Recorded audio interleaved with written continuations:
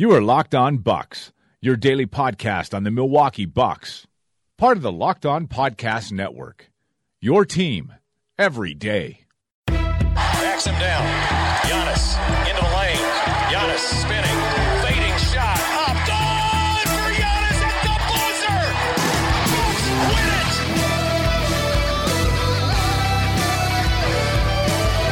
We may be young, but we believe on the future. Bucks win it. We may be young, but we believe on the future.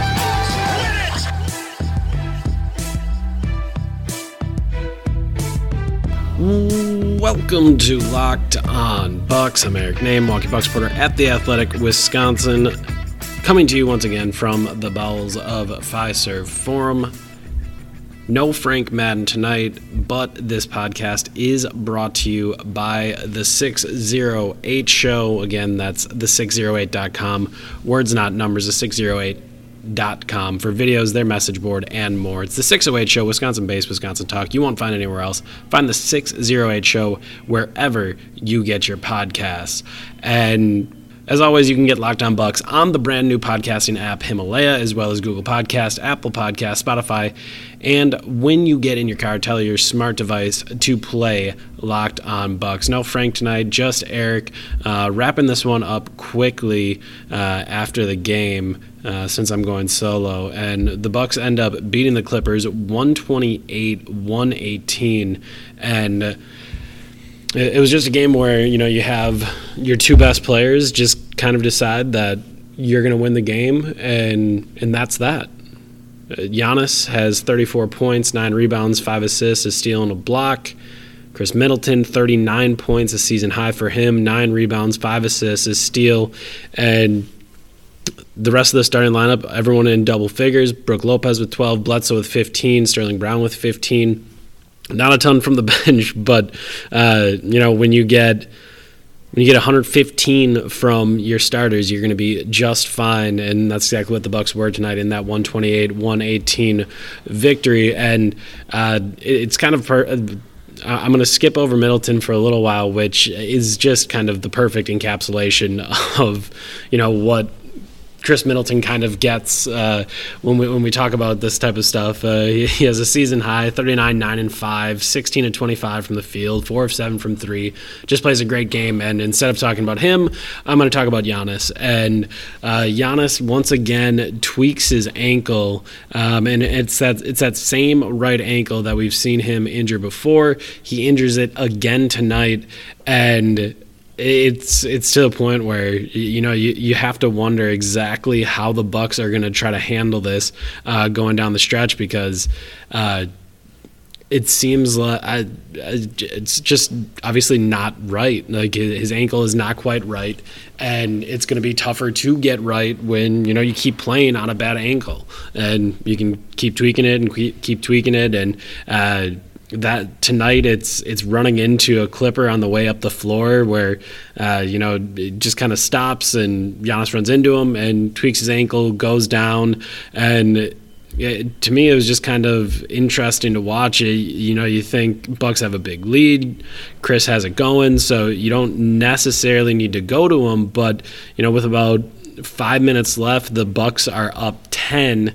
And it was getting a little bit hairy, and Bud calls Giannis' name, has him go up to the table, and as Giannis steps to the table, Brook Lopez hits a 3. They go up 13 with 4:39 left, and ultimately Bud decides that they're not going to bring Giannis back in, and he brings him back to the table. And it was just kind of interesting to try to figure out exactly how it all went down.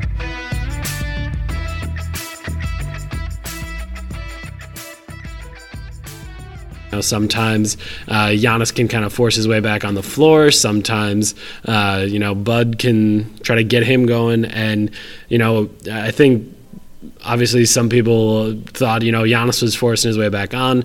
After the game, we talked to Bud about it, asked Bud, and he said he was the one that called Giannis' name and asked him to check in the game.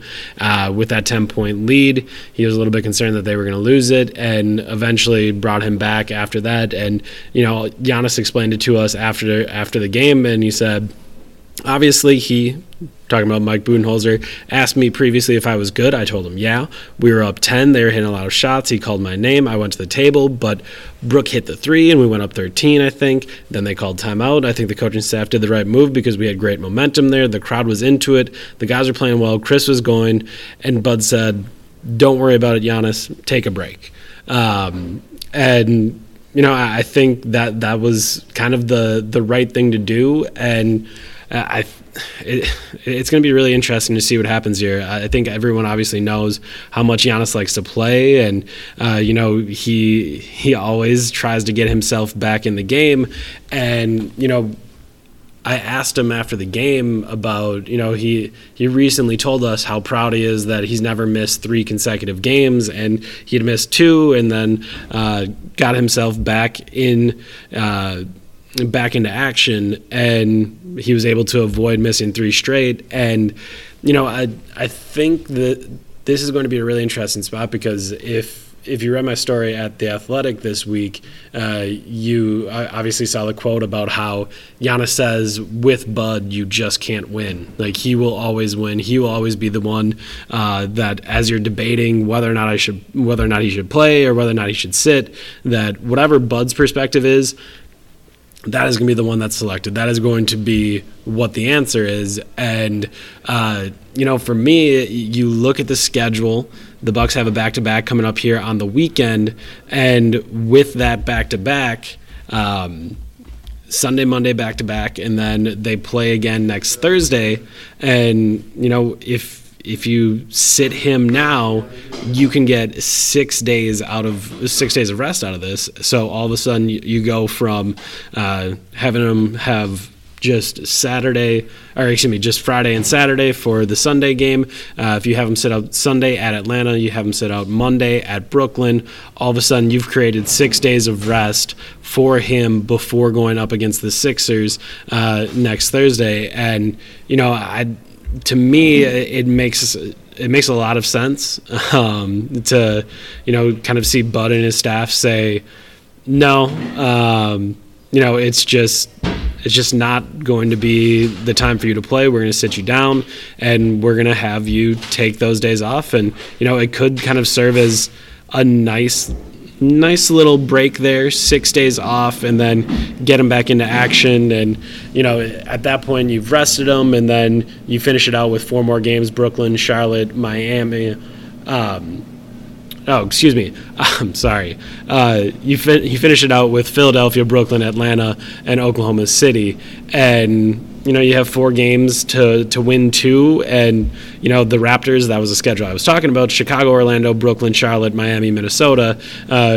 All you need is 2. The magic number for the Bucks right now is 2. So they just need a combined 2 Bucks wins and Raptors losses. And, that seems incredibly doable. That seems very possible, in something that shouldn't be all that difficult for the Bucks to kind of accomplish. So I do think there is a little bit of time here. If you do want to sit Giannis down, I think the schedule kind of plays into your hands that you could actually do that. And obviously the Raptors losing some games has played into making that number smaller. So you're in a good spot here where that could really make some sense. But we'll have to see if that's actually the case, because we know how hard Giannis is going to fight that. So we'll have to keep an eye on that and kind of see if that's going to be, the move to make, and, how Bud kind of shapes his rotation. Is there spots where other guys can miss games once you do have a spot clinch? Like, how is he going to, kind of play with that rotation? And speaking of rotations, I want to tell you about a podcast that you need to put in your rotation. It's called The 608 Show. Host Corey Kaiser dives into everything Wisconsin sports with a raw and comedic style you won't find anywhere else. How about this for a recent list of former Badger guests: Monty Ball, Zach Showalter, Joe Schobert, and Jack Sitchy. And not just your normal sports conversation, but a deeper dive into their lives. Also, insight on the Bucks playoff push, the 2019 crew looking to build on last year's run, and all the off-season notes in Green Bay. Everything Wisconsin sports has to offer. New shows drop on Friday, so don't miss out. Head to iTunes, Spotify, or wherever you get podcasts and search The 608 Show. The 608, all one word, show.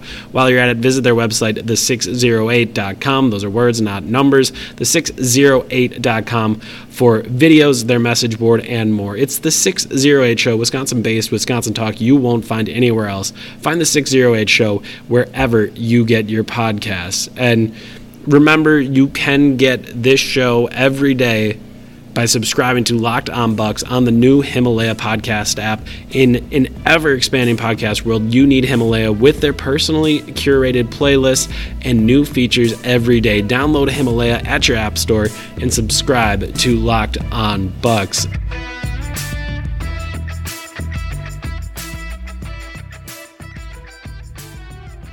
You know, I guess looking at this game, it is, to me, it's pretty much two things. It is Giannis and his injury, but also his domination before that, and then Chris Middleton. And, you know, I think with both of those guys, it was, I don't want to say an easy night for them, but both of them got it going, and both of them just were in control. The Clippers didn't really have much of an answer for either of them, and that was to me pretty much the game where you just watch, and Giannis is able to get to all of his spots, and you know he's getting easy dunks, he's getting easy looks.